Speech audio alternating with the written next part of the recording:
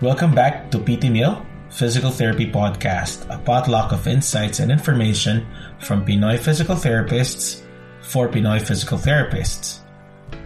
Our guest for today is Catherine Joy Escuadra. She is a physical therapist. She earned her bachelor's degree in PT from the University of Santo Tomas. She finished her master's program in health profession education with a magna cum laude in the same university. She is currently affiliated with the University of Santo Tomas College of Rehabilitation Sciences, handling courses for the physical therapy, occupational therapy, speech-language pathology, and sports science departments. She is currently an officer of the Philippine Physical Therapy Association and a member in the Congress Program Committee of the World Confederation for Physical Therapy Congress 2021. She has a number of publications as well as speaking engagements regarding ethics, research, teaching, and evidence-based practice. So, in this episode, she talks about her passion for research, her own teaching methods, and the concept of interprofessional education and collaboration. So come and sit anywhere and let's take a listen.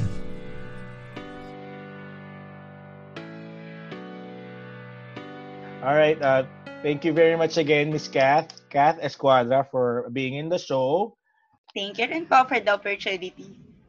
All right. So, for those who don't know you, Kath, could you give us a brief introduction of how you started in physical therapy and what are your roles right now?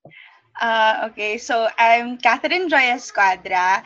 I am currently affiliated in the University of Santo Tomas. I'm an academician for the past approximately 7 to 8 years, and my interest right now is into interprofessional education and into research methodology. So, how did I get into physical therapy? Yes. To be honest, initially my dream was to be a medical doctor. I think like Okay. most of the Filipinos. Right. And it was actually a recommendation of my uncle, who was a physical therapist in the Middle East before, to take up physical therapy as a pre-medicine course. Because according to him, it's a good pre-med course because it has anatomy and physiology. And at the same time, if ever I don't want to proceed with medicine anymore, I could still get a job because it's a separate profession by itself. Right, right. I think that's a lot of Filipinos are thinking that way. So if ever they don't go or proceed to Yeah, med to school, medicine. they have a fallback. Yeah. So Yes. you mentioned because I met you when I was also teaching in UST, and then I was already amazed how you were able to. Yeah, really.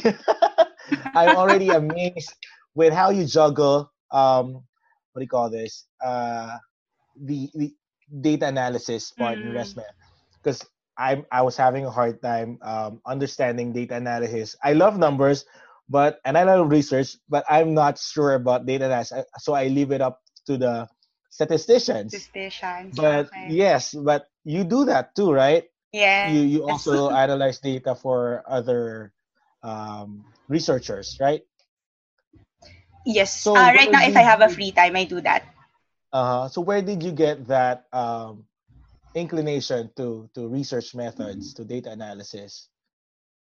Well, to be honest, back in high school, I initially disliked math when Mm-hmm. I was in first year high school Really? because, yes, believe it or not po, because if I remember it correctly, nakakahiya, Uh-huh. my first exam, major exam in math in high school, I think I got a grade of line of 8 po. So, yun, Mm-hmm. medyo na-frustrate ako. So, I initially really dislike math. But later Mm-hmm. on, upon trying other fields of math, the algebra specifically po, I liked it, maybe because may Mm-hmm. formula. Okay? So, I Okay. think Because, well, my personality po kasi it's more of I overanalyze a lot of the Ah, times. okay. So, yun yung nakita kong beauty with math is that may formula ka na follow, and if you already have a formula, you just plug in the numbers and then you'll see the correct answer. So, as simple as that. That's why yeah, siguro yun po talaga, yun yung nag-start ng pagkagusto ko with math and with research. Because you have an Mm. algorithm to follow. So how do you, for students who have a hard time grasping concepts like that, how do you make it easy for them? Siguro po, one of the things that I've learned in graduate school is that you have to teach it how you learn it. Okay. So usually kasi every time I read or learn something new, to Mm. be honest, hindi ko siya memorize if I don't understand it. So, ganon. Mm. So, as much as possible, every time I teach yun, yeah, it's how I really learned it. And as I've mentioned a while ago, ano kasi ako, medyo ma-algorithm ako. So, if you would look at Mhm. my lessons, mayroong, okay, step 1, hey, where will you start? Step 2, Yeah, I step 3, remember. medyo Tama ganon. na. So, ganon. So, ganon talaga. Medyo ganon ako. So, that's why, siguro ganon, yun yung reason bakit ko siya nagustuhan, and that's how I teach it again.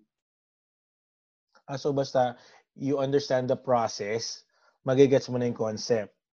Yes, So more of para ganon talaga ako. may flow chart ka na, Yes, if oo, this, algorithm. yes here, no down there, parang ganon. Yes. Okay. Yes. Makes sense. Yes. Nakakatuwa. And I think yun talaga yung beauty ng research. Although to be honest, nung simula, akala ko talaga parang yung research parang puro scientific breakthrough, knowing what is the most valid assessment tool, knowing what is Right. the most valid management. But later on, I realized that it's research would not tell you always what is right, but research would tell you how to know what is right from what is wrong. Kasi research is really the process of thinking. Kaya, ayun. Ah. Ay, parang ano siya, sounds like a hugot Pero maganda yung, yung lesson Kasi Research yun teaches naman you. talaga what I always tell my students po is, yung what is true right now will not always be true after 5 years, after 10 Right. years. So, So, siguro marami if na rin may nadedebunk something talaga na dapat ma-instill sa kanila, it's their ability to decipher what is right and what is wrong. So, yun, it's the process. And I think yun Right. yung purpose of research. Hindi Mhm. talaga yung yung mga highfalutin words. It's Uh-huh. really knowing how to decipher what's right from what's wrong. Oh. Okay, so it's not really, so in research, nothing is absolute. What Yes. I if, think in life din naman, sir, in sa general. bagay, yeah, the only permanent thing is change, right? Yes, Yun naman constant. opo. And for Hugot din. PT rin naman talaga, kasi 'di ba, yung mga dating nagwo-work before, yung Mhm. mga dating nagiging popular, ay right now may Mhm. mga lumalabas na research na hindi talaga siya okay, but we cannot Mhm. say na hindi talaga siya okay to begin with, kasi baka dati talaga okay siya, pero ngayon hindi na siya okay. Kasi maraming factors Kaya Mhm. yun, the truth will always change. Parang ganon. Correct. So, you have to know how to know which is the truth, which is not the truth at this point in time. So, yun. Right. Pero you also said before, I don't know if it was you, but I read somewhere before na uh, even parang if something doesn't have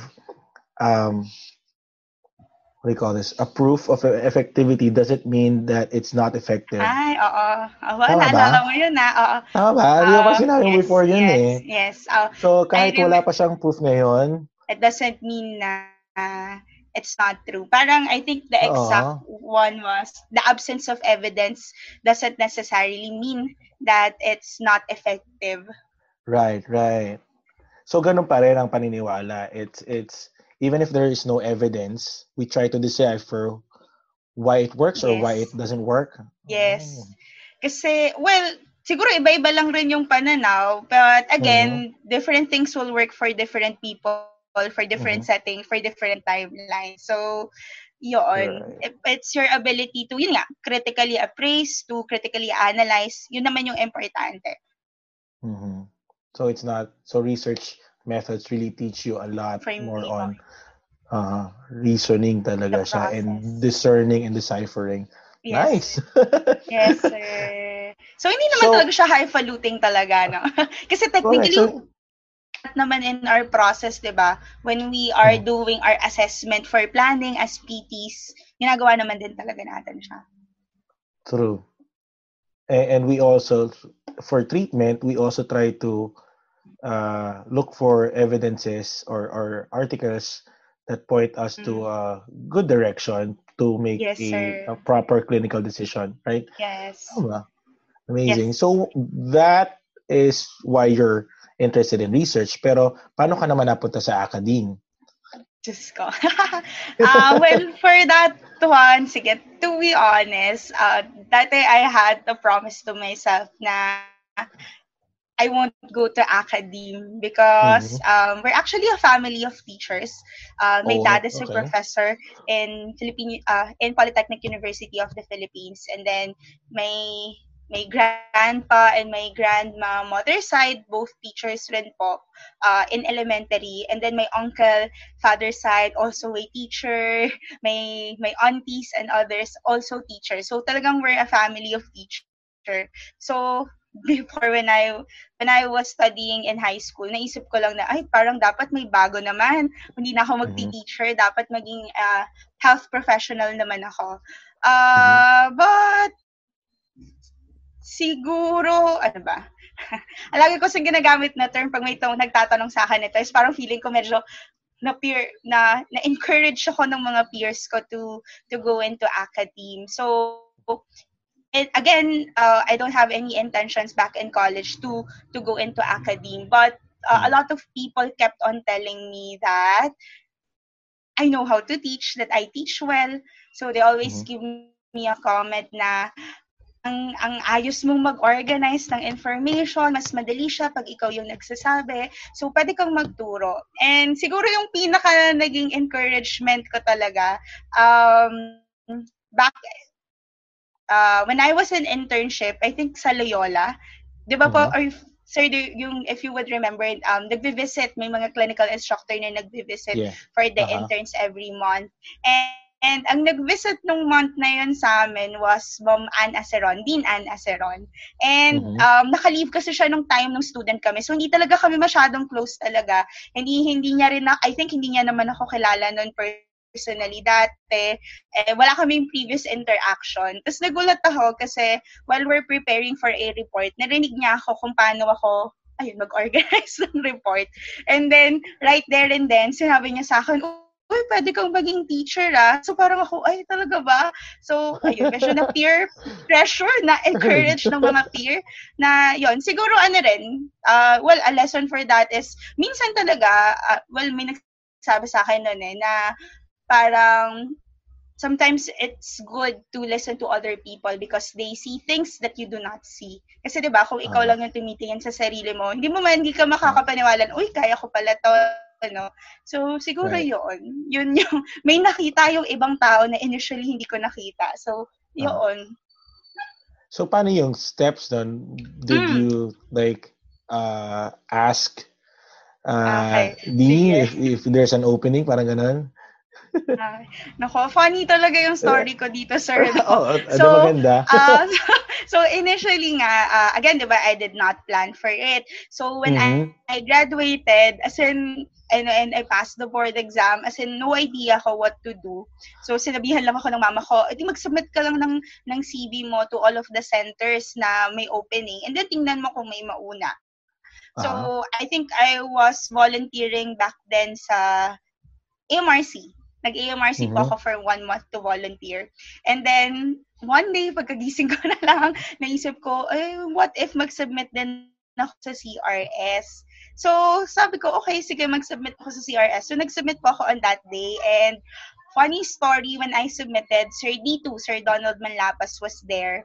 He was the college secretary back then. And then, when I submitted my paper, sabi niya sa akin, hala, sorry, kahapon yung deadline.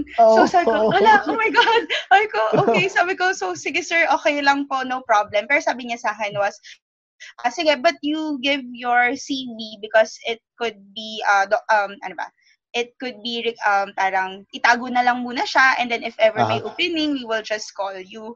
So parang Uh-huh. ako, okay, sige po.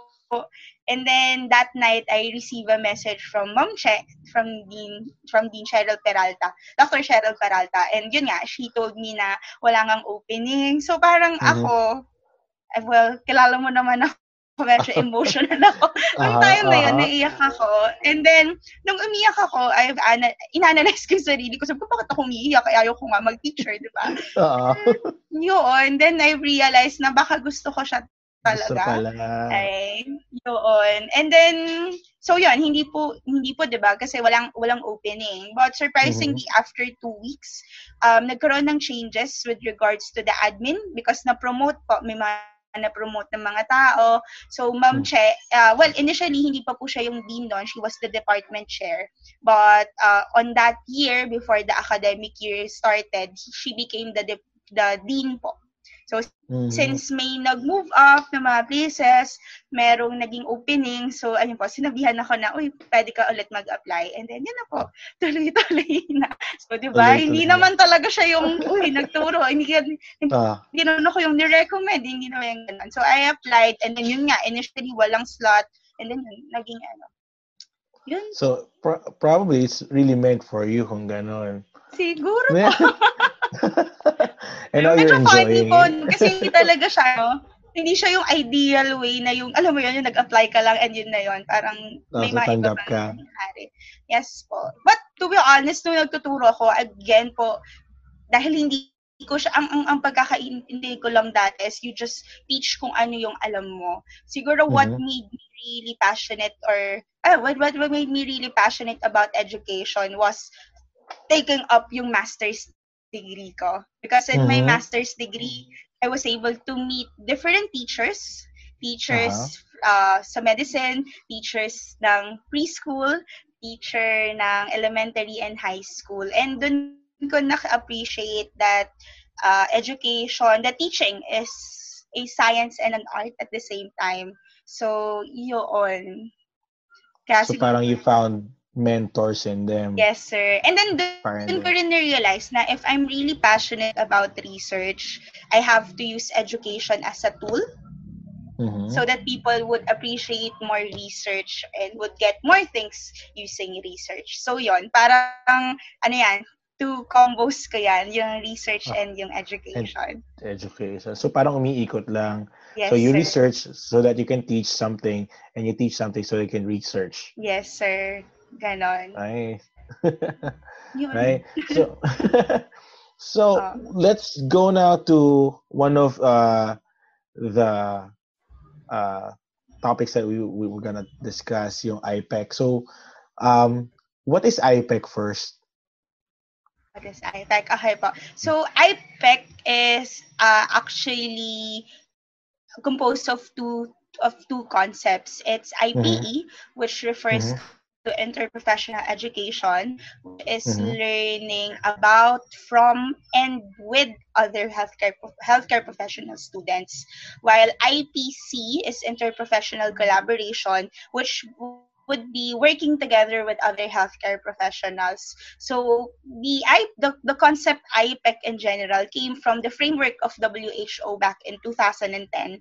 So according to WHO, since worldwide, one of the major concern would be really health problems. And aside from health problems, there is a decrease of healthcare professionals.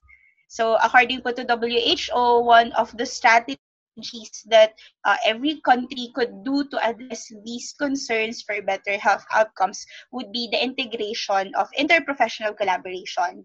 But since collaboration is something that is not discussed directly in school, okay, right, they suggested that IPC should go hand in hand with IPE. So for you to be able to produce healthcare professionals who are collaborative ready, you should have an IPE in place in your curriculum. So yun po, yung IPEC. So where did you learn this concept? Did you attend a seminar or conference? Okay po. Um, well, to be honest, my first exposure for IPEC was when I was asked to accompany UST students to Niigata University. To Mm-hmm. Niigata In Japan. University Health and Welfare, yes po, in Japan. So Mm-hmm. they have this yearly one week IPE program wherein Mm-hmm. IPE concepts would be discussed on the first day, and for the succeeding days, students coming from different professions would be working together to solve one hypothetical case, and then the last day would be the presentation. So yeah, that's one of my first exposure. And then after that, I tried attending more seminars related to it, and I was fortunate enough to be given a chance to attend a 1 week training by WHO in collaboration with Gunma University, also in Japan, Mm-hmm. about IPEC training. So it's actually a free training that is conducted every year. So healthcare Mm-hmm. professionals and health educators are actually encouraged to attend that program. It's 1 week program po, and again, it's funded by the WHO. Also, this is not a new concept, so it's been around for a long time. Well, to be honest po, kasi when you ask people about collaboration per se, they would say na it's really not a new concept. But I think Mm-hmm. right now, kaya po nagkakaroon ng more interest with the IPE because Mm-hmm. ngayon lang nagkakaroon ng more publications about it. Because Correct. before, when we talk about collaboration, usually the concepts of majority would be just asking your students to do a group work together. But Mm-hmm. right now, what we're trying to do is to educate people that it's not enough that you ask your students to work together. Because usually, when you ask people to work together, there will still be some concerns like conflicts, Mm-hmm. differences. So, yung role po ng integrating the IPE is to help people understand or to find strategies. How will they resolve conflicts? How will they resolve differences? Yung parang ganun po. So this is not just applicable sa practice, but also like in a like a physical therapy setting, but also in education. Yes, Parang sir. ganon, tama Yes, ba? sir. Yes, sir. Ah. Yes, sir. So when Kasi we talk about, technically, okay, sige po.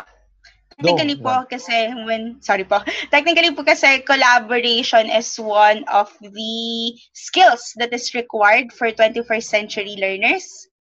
That, So, yeah. yun din yung isa sa mga connection for it.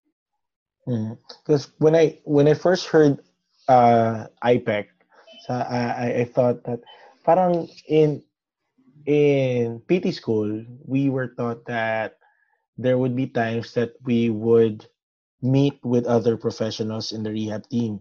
So I don't know what was it multidisciplinary approach, parang Mm. ganon.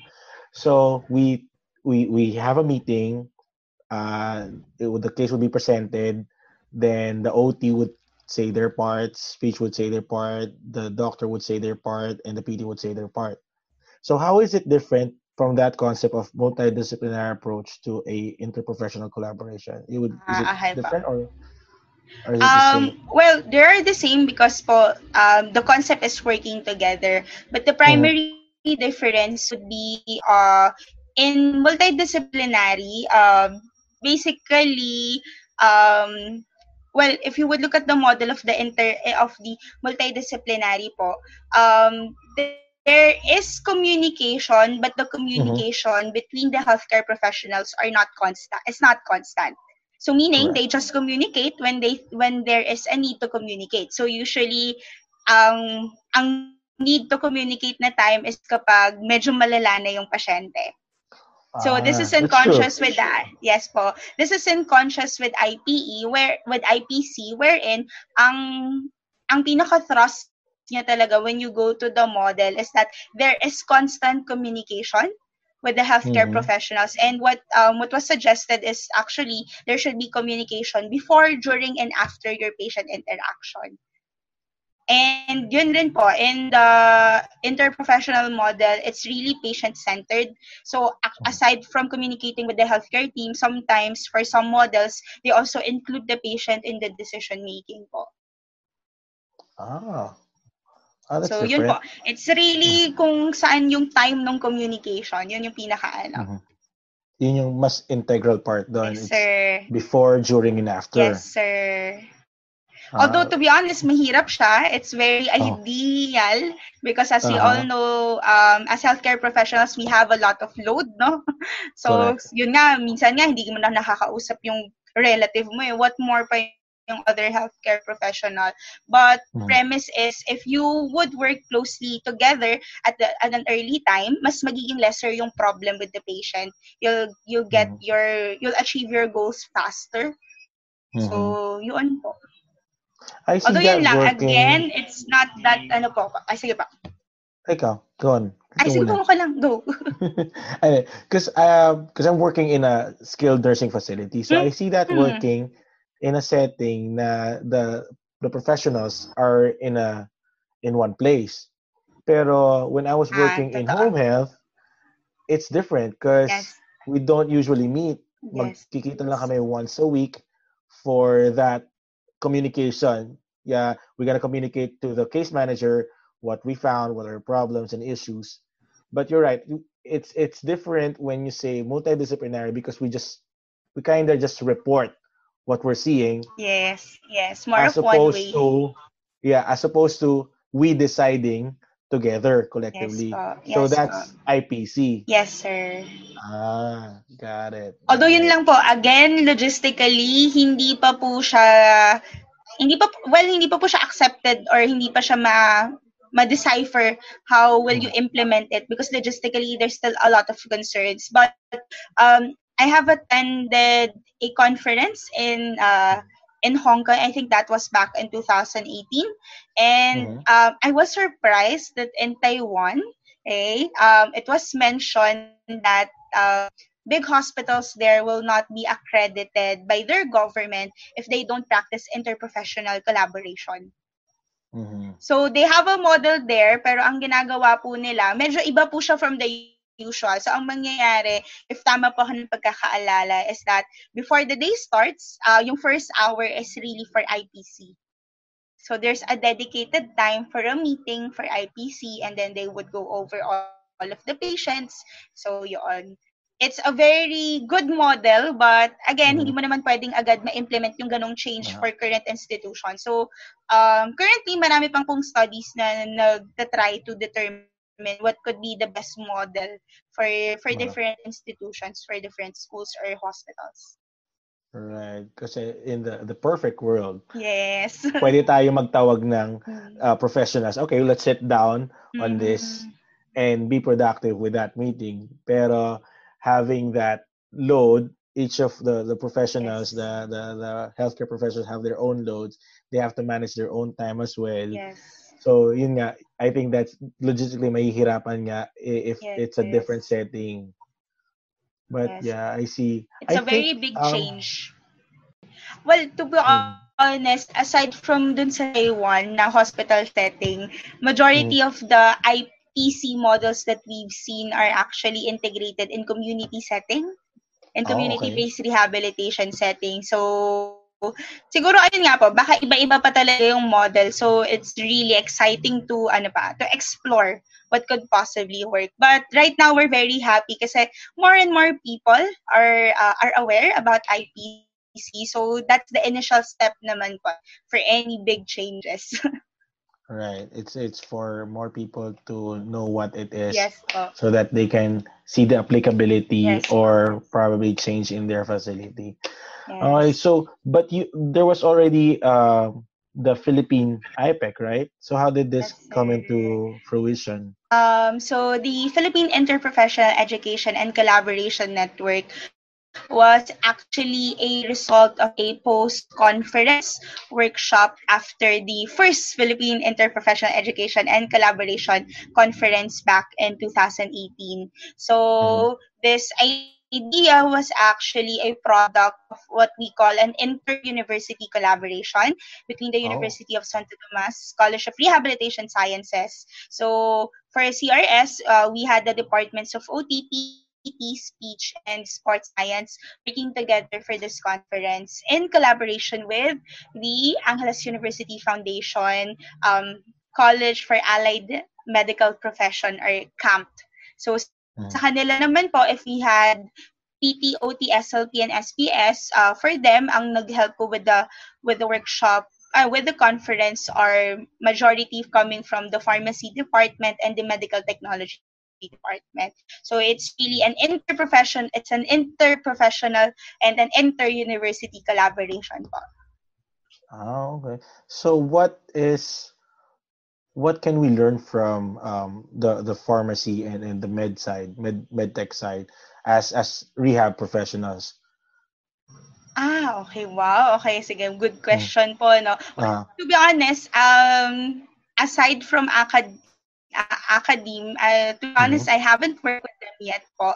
But I attended one workshop where we had a hypothetical case. And in our team, we had medtech and we had pharmacist working on that case. And I think primarily ang pinakamatututunan po is really more of on the medications for the pharmacist, and for the medical technologists, it would be the different tests that could lead to results that would be significant for us to consider in exercise prescription. Correct.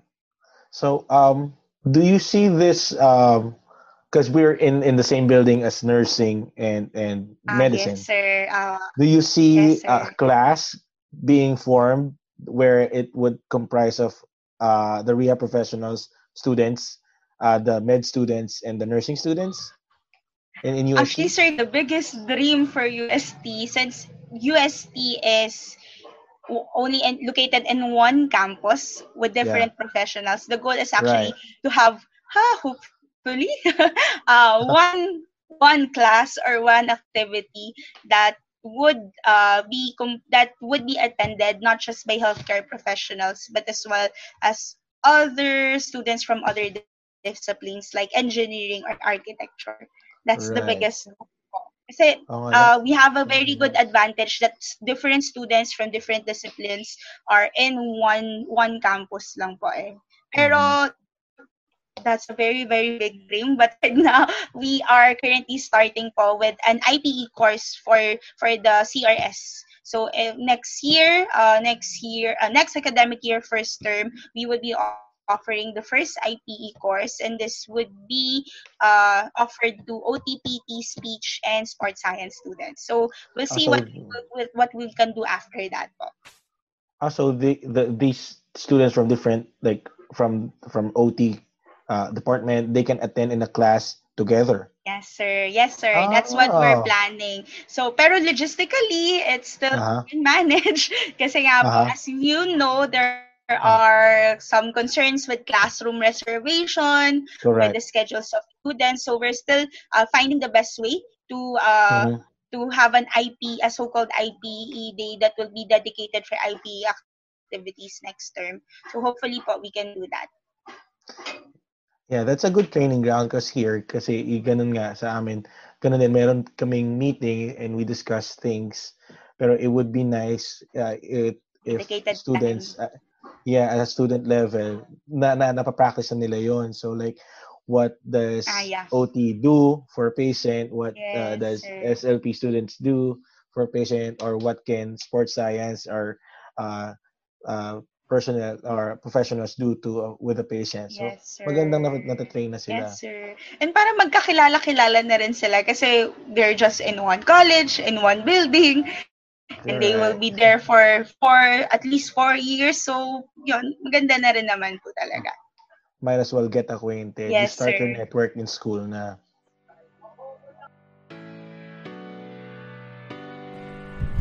That is part 1 of my interview with Kath. Stay tuned for part 2, where she talks about the WCPT and the importance of being involved in your organization. Hope to see you again.